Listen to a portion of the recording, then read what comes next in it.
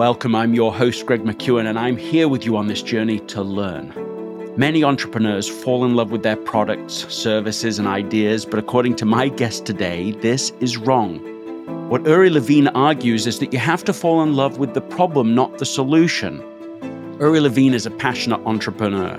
Unicorns, companies that reach a valuation of more than $1 billion, are rare, but Uri has built two. He's the co-founder of Waze, which is the world's largest community-based driving traffic and navigation app, with more than 700 million users to date, and which Google acquired for more than $1 billion. In part two of our conversation today, he reveals the formula that drove these companies to compete with industry veterans and giants alike. By the end of this episode, you will be able to be more relevant and valuable to your customers than your very best competitors. Let's begin.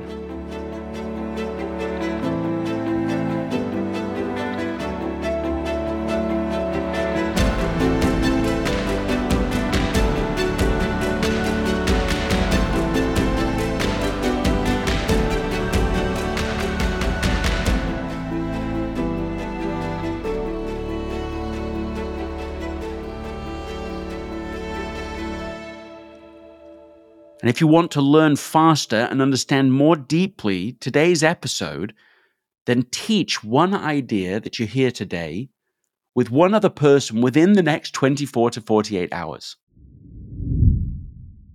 This episode is sponsored by Shopify. Selling a little or a lot. Shopify helps you do your thing however you cha-ching. Shopify is the global commerce platform that helps you sell at every stage of your business. From the launch your online shop stage to the first real-life store stage, all the way to the did we just hit 1 million orders stage. Shopify's there to help you grow. So whether you're selling scented soap or offering outdoor outfits, Shopify helps you sell everywhere.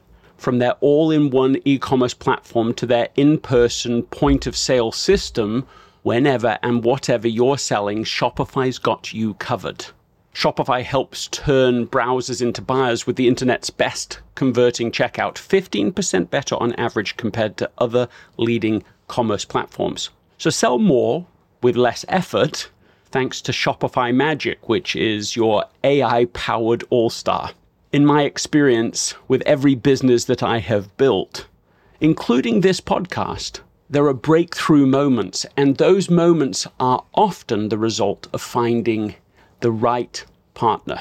And I think that's a way to think about Shopify, because no matter how big you want to grow, Shopify gives you everything you need to take control and take your business to the next level. Sign up for a $1 per month trial period at shopify.com/Greg, all lowercase. Go to shopify.com/Greg now to grow your business, no matter what stage you're in. Shopify.com/Greg. This episode is brought to you by Visit Williamsburg. In Williamsburg, Virginia, there's never too much of a good thing. Whether you're a foodie, a golfer, a history buff, a shopaholic, an outdoor enthusiast, or a thrill seeker, you'll find what you came for here and more. So ask yourself, what is it you want? Discover Williamsburg and plan your trip at visitwilliamsburg.com. Do you use this problem-solving and decision-making approach in your personal life as well, or just in your entrepreneurial work? You know what? I'm not sure. I would say in general, it's way easier for me when people share their problem with me, and then I can become valuable for them because my mission in life, my destiny is about value creation. And I try to do that through multiple ways, right? So if you'll tell me this is my problem, then all of a sudden I sign up to I can create value for you by solving that problem. So in general, I would say this is my destiny. And this is being reflected by two aspects, right? So number one, I'm an entrepreneur in building startups. Number two, I'm also a teacher. And so I will feel equally rewarded if I build stuff myself or I help someone to build it. And in my mind, I create value for that someone and empower them to build value for everyone else, right? And I have, different startups that I mentor the CEO, and the value that I create for them is about helping them to become more successful and enjoying the success that they have, and suffering with them, by the way, in the parts of the roller coaster journey. And this is what eventually led me to write this book, is, the dream and the mission to create value to all entrepreneurs and essentially all business people in the world, to help them to become more successful. So in my mind, if as a result of this podcast, someone is going to take the book, read it, and that book is going to create value for them, I fulfilled my destiny and I'm a happy person. There's a psychological distinction between two kinds of intelligence. There's fluid intelligence, which is an individual's ability to process new information, learn, solve problems. And then there's crystallized intelligence, which is your stored knowledge accumulated over the years. And what's interesting is that between maybe, let's say, the first half of somebody's life, they have a higher level of fluid intelligence. And then as they move into the second half, that fluid intelligence does decrease. I mean, speaking broadly, but crystallized intelligence increases. And I just think it seems at least symbolic that you're writing the book at this phase where your crystallized intelligence is increasing. And so all of that stored knowledge is now, becoming more helpful and more codified to be able to help more people. Did you use the same kind of process that you've been talking about so far when you were writing the book? So I didn't even know that you call that this way, but let me say that differently, right? The difference between in theory and in practice is way bigger in practice than it is in theory, right? And I'm writing this book, or I wrote this book, from the perspective of sharing not my knowledge, my know-how. And the know-how is exactly what you're saying. Did you follow the process of identifying the big problem and, this falling in love with the problem by talking to entrepreneurs with their challenges? Did you go through that process when you were writing this book? Or did you really say, okay, let me just take everything I've learned over all these years and codify it in a book, which sounds more like the process you went through? I meet a lot of entrepreneurs. And for a second, I would say this is an accumulative knowledge of many, including also many dialogues with entrepreneurs and, being involved in multiple journeys. And I think that the book was born some years back when I actually was doing an entrepreneurship seminar for MBA students. And I've created a set of presentations that at the end of it, I said, wait a minute, I actually have here a content for the book. And then I started to validate that. And it was only during COVID that I actually found the time to sit down and write the book. So Steve Wozniak writes the foreword to the book. How did that come about? He also appears in the book, by the way, in a chapter that speaks about understanding users. So let me start with that. I met Steve Wozniak some years back at a conference somewhere in Latin America. I think it was in Guatemala in 2015 or 16 or something like that. And we were both speakers at the conference. And we actually met the night before and we had dinner together. And I wanted selfie with Steve Wozniak, right? For me, Steve Wozniak is one of the gurus when I grew up, right? So I'm a little bit younger than him. And Apple was, at the time, the one that is building the computers that everyone wanted to use, right? And not have to use, but wanted to use. And so I wanted to take a selfie with him. And on the iPhone, you can take a picture by clicking on the screen right here, or actually using the volume button on the phone, right? And so you can take a picture like that, right? And this is exactly what I did. I took a selfie with him, clicking on the right side on the volume button. And he said, finally. And I said, finally what? He said, finally someone using it the way that I meant it to be. And there is a whole chapter that speaks about understanding users and realizing that users are not all the same. They're actually very different.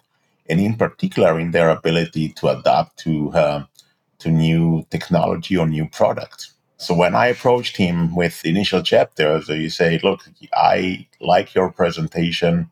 I like the way that you present things with abstractive clearance.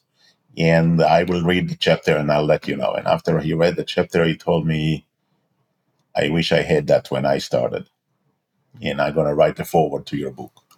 And later on, he called that the Bible for entrepreneurs. And he also said, I had to read every word, taking handwritten notes on paper. I even noted many typos in an early draft. I could tell from the start that this book was very meaningful to me. But for a business book, it was natural and understandable. And I think that that's the essence of you in person and also you in your written format. That was the whole word, right? That was the whole word for me, because you're doing something, and then someone that you used to look up to all your life, and basically saying you're doing amazing job. This is the whole word. Yeah, this is the whole world. You mentioned just a moment ago that there's another chapter that kind of meant that you were connected because of this original conference with Steve Wozniak. This is understand the user. You are only a sample of one. What are the most practical insights that you have garnered on that subject beyond what we've already talked about? So you're right. You are only a sample of one is critical in order for you to understand users, because usually what happens is that we have our own perception, right? And we are using a product in a certain way. And we basically, when you use a product, you don't even think that there are other people on this planet that use it differently. In fact, you think this is the only way that it can be used. And if you think that there are other ways to use this product, then your mindset is going to be even worse, right? You're going to say, I'm using it correctly, and everyone else is not, right? But you're actually only a sample of one person. Now, that reflects to the problem as well, right? Your perception of the problem is different than my perception of the problem. Something that is really frustrating for me, you will basically say, you know what, it's not a big deal. And the result is that we have different perceptions. Now, when it's come to product and you're trying to build a product, the biggest problem is that you as the builder is a sample of one. And your underlying assumption is that going to be that everyone is like me. Now, the challenge is that when you start to look at different people, you realize that their behaviors in terms of adapting new product is very different. And in many cases, we can break that into several groups of the population and basically say, okay, we have innovators, and then we have, and this is about maybe 1 or 2% of the population, and then we have early adopters that are about 15%, in early majority, which is really the significant group of about 1/3 of the population. And then there are other groups, but for a second I will ignore them. And the biggest issue is that if you belong to one of the groups, you cannot even imagine someone in a different group. So the innovators, they're going to use a new product because it's new. That's the main reason for them to use that, right? So in general, I would call them enthusiastic amateurs. They care about your space, sometimes even more than you. And you are building something that they are going to try it out because it's new. The second group, which are the early adopters, they are going to try something new as soon as they realize the value. So if you'll tell them, okay, the value is I'm going to help you to avoid traffic jams, then they will say, yeah, that's valuable for me. I'm going to try that out. The third group, the early majority, they are not going to try something new. They are afraid of change. And their mindset is going to be, don't rock the boat, right? Whatever I'm currently doing, it's good enough for me. I don't need to change. And yet you will need to someone to walk them by their hand and help them to change that, right? So to a certain extent, I would say, if you are a product developer, if you are the product lead, if you are responsible for the product market fit of the company, and your mindset is a sample of one, you need to watch those users. And that's the only way that you can figure out that there are different users than you. And they will face challenges that you didn't even think that there are challenges like that. Right? So if you're going to speak with people that are using the product, they are not going to tell you anything new. If you're going to use people that don't use the product anymore, have tried it and don't use it anymore, they are going to tell you something really dramatic. Why? What happened that they decided not to use the product? And that's the part that you need to learn in order to improve the product through the iterations. when you speak with users, when you speak with customers, what you're looking for until you figure out product market fit is you need to ask the people, the non-users, one question: why? Now, usually what happens is that we tend to speak with the users, and then they don't tell us anything new. Yeah, so you've got to remember the people who aren't in the room, not just the people who are in your room. Think at the very periphery. Exactly. You share a little story, perhaps I missed it when you were talking about Wozniak before, that when you went to take this photograph with him, you reached your finger to the volume button on the side of the phone. How did Wozniak respond? So on that, he said, finally. And I said, finally what? And then he said, finally, someone is using it the way that I meant it to be. Because when he built the iPhone, the idea was to actually take the digital camera and embed that into the phone, right? Remember the ages of the cameras? This is how we took picture, right? We were holding it like they can click right here. This is where the volume button is. And so the concept was that we are evolutions of digital cameras into the phone, and not someone is going to use it completely differently. And you went on to explain that even with Waze, you were sure that there was a right way to use it, to input a destination and then leave it running on your car's dashboard. But as it turned out, people used it in a different way. Tell me. So when we started Waze, our journey was, or our mission was, we're going to help drivers to avoid traffic jams. And over the years, we realized that not all the people care about that. In fact, most people care more about the estimated time of arrival, the ETA, than they care about saving few minutes of the ride, right? So just for a second, just imagine that you are in the Bay Area and you happen to drive from Cupertino to San Francisco, and you can choose the 101 or the 280. Now, most people will drive the same route every day, and they don't necessarily need to find the fastest route. What they do need is to know how long it's going to take them. And so we ended up with where we started with the point of view that saving time is the most significant value, ended up that creating certainty is the most significant value, right? And then when you have the certainty in opposed to uncertainty that you had before, that actually creates more value for you than being able to save 5 minutes of your ride. Now, obviously, if there is a major crash on the 101 and the road is closed completely, then you would prefer to take the 280. So the solution, as you're saying, is to get out of your own head and get into the head of the users and also the people who are not using the product yet. To use what you describe in the book as a humble approach. You're an amazing sample of one person you wrote, but there's much more to it. And you're trying to go and develop this precise insight from other people. How did you go about understanding people who were not users of the product yet, and why? The people that are the most important for your journey of figuring out product market fit is not those that are not using. It's those that have tried it and quit because you were not valuable enough for them. Mm-hmm. And this is where you want to find out why you were not valuable for them. What is it that didn't work for them? And maybe it's a gap in the expectation. Maybe it's about simplicity, right? So the product was too complex for them to figure out the value. And maybe there was no value. And these answers are going to be different, and you will need to address any of those issues that will become, will become feedback to your journey. So if this is about complexity, then you will need to answer that through simplicity. If this is about not enough value, then you will need to figure out where is enough value or what is enough value and increase the value.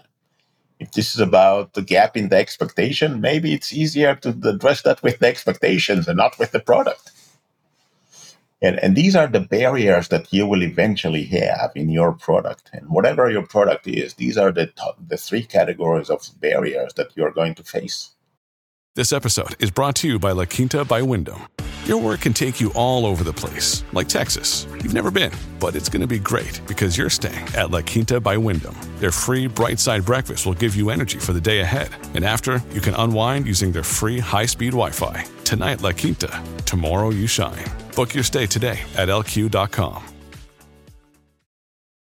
When you need mealtime inspiration, it's worth shopping Kroger, where you'll find over 30,000 mouth-watering choices that excite your inner foodie. And no matter what tasty choice you make, you'll enjoy our everyday low prices, plus extra ways to save, like digital coupons worth over $600 each week. You can also save up to $1 off per gallon at the pump with fuel points. More savings and more inspiring flavors make shopping Kroger worth it every time. Kroger, fresh for everyone. Fuel restrictions apply.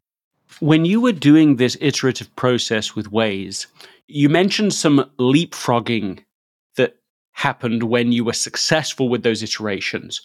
What was an example of one of those leapfrogs?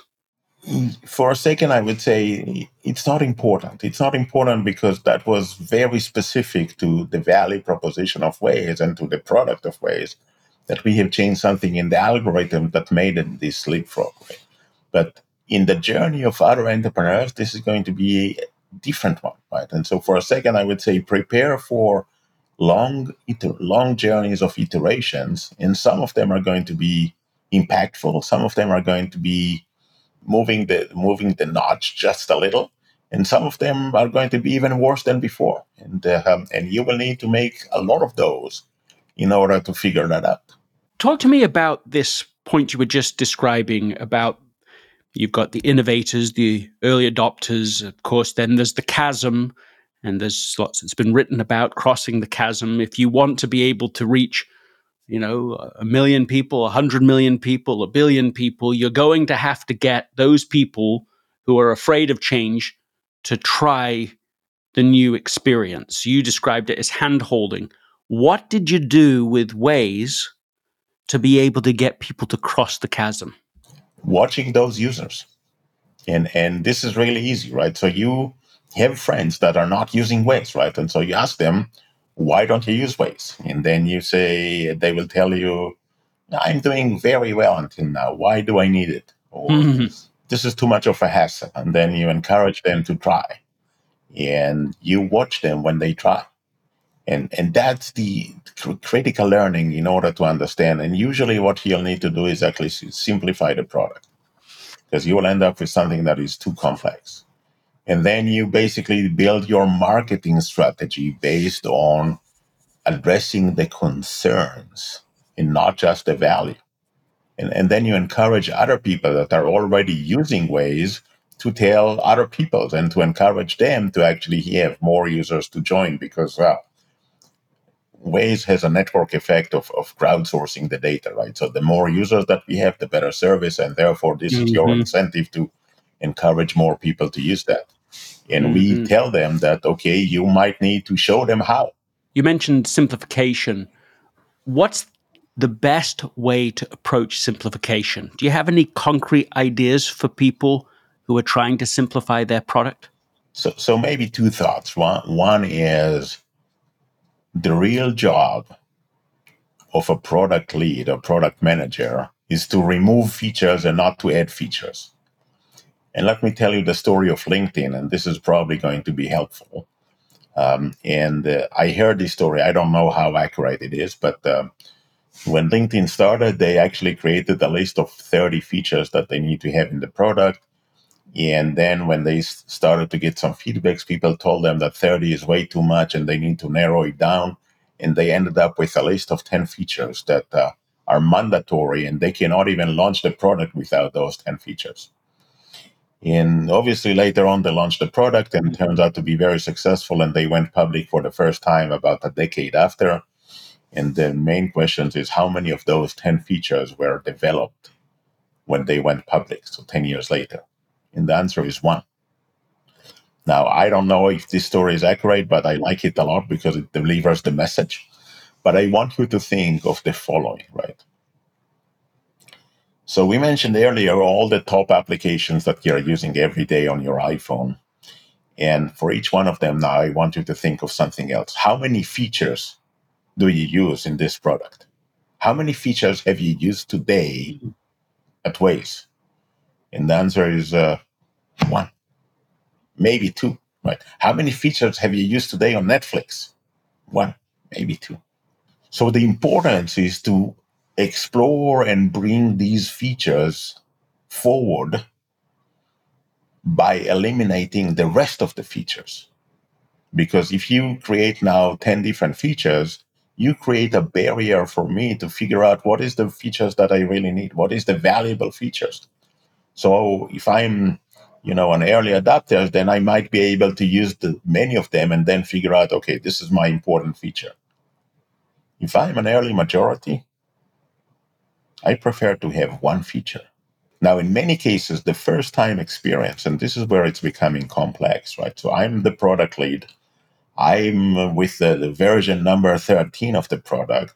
I've used that for the first time 2 years ago, and I'm using every new features every time again and again and again. And I cannot even dream of someone that this is the first time that they're going to meet the product. Mm-hmm. No one can experience the first time for the second time. And the result, and this is critical, is that there's only one way for me to understand, is watching users for the first time. Do you recommend you do that in a formal process, invite people in, watch them, or are you really talking about your neighbor, your family member, your friend, and just, watching them access it? Both. Start with speaking with people that you meet on the street, and then start to build a general forum of gathering feedback. So bring them to the office, give them beer and pizza or something that will make them happy, and then watch them. Let me ask you to express the value of this premise, fall in love with the problem, not the solution, in the opposite way. What happens if entrepreneurs don't do this? What if they fall in love with the solution, not the problem? What is the primary reason they should adopt this way?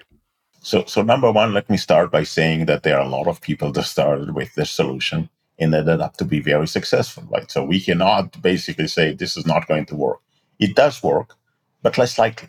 And I think that what happens is that when you fall in love with the solution, if something happens to the problem, if the perception of the problem disappears, if the problem shifts someplace else, if someone else is addressing the problem differently, you are now starting to fight an uphill battle with relevancy because you are not relevant anymore.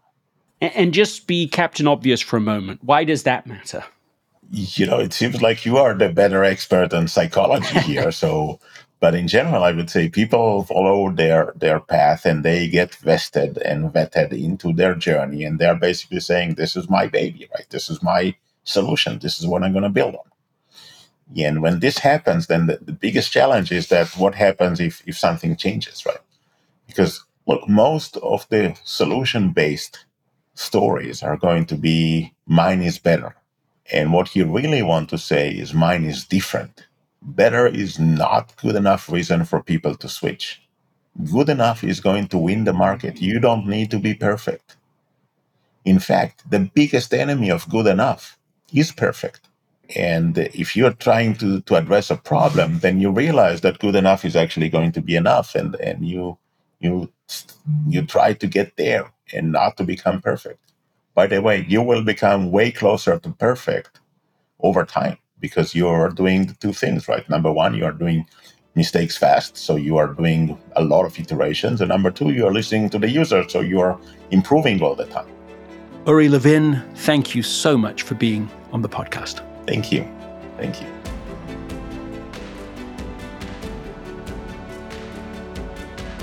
What is one idea you heard today that caught your attention? Why does that matter so much? And who is one person you can share that with within the next 24 to 48 hours? If you found value in this episode, please write a review on Apple Podcasts. The first 5 people to write a review of this episode will receive free access to the Essentialism Academy.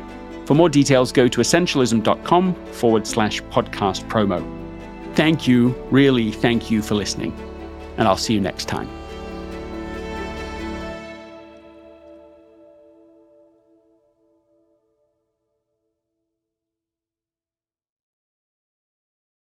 This episode is brought to you by the Yap Media Podcast Network. I'm Hala Taha, CEO of the award-winning digital media empire, Yap Media, and host of Yap Young and Profiting Podcast, a #1 entrepreneurship and self-improvement podcast where you can listen, learn, and profit. On Young and Profiting Podcast, I interview the brightest minds in the world, and I turn their wisdom into actionable advice that you can use in your daily life. Each week, we dive into a new topic like the art of side hustles, how to level up your influence and persuasion, and goal setting. I interview A-list guests on Young and Profiting. I've got the best guests, like the world's #1 negotiation expert, Chris Voss, Shark Damon John, serial entrepreneurs Alex and Layla Hermosi, and even movie stars like Matthew McConaughey. There's absolutely no fluff on my podcast, and that's on purpose. Every episode is jam-packed with advice that's going to push your life forward. I do my research, I get straight to the point, and I take things really seriously, which is why I'm known as the podcast princess and how I became one of the top podcasters in the world in less than 5 years. Young and Profiting Podcast is for all ages. Don't let the name fool you. It's an advanced show. As long as you want to learn and level up, you will be forever young. So join Podcast Royalty and subscribe to Young and Profiting Podcast, or YAP, like it's often called by my YAP fam, on Apple, Spotify, CastBox, or wherever you listen to your podcasts.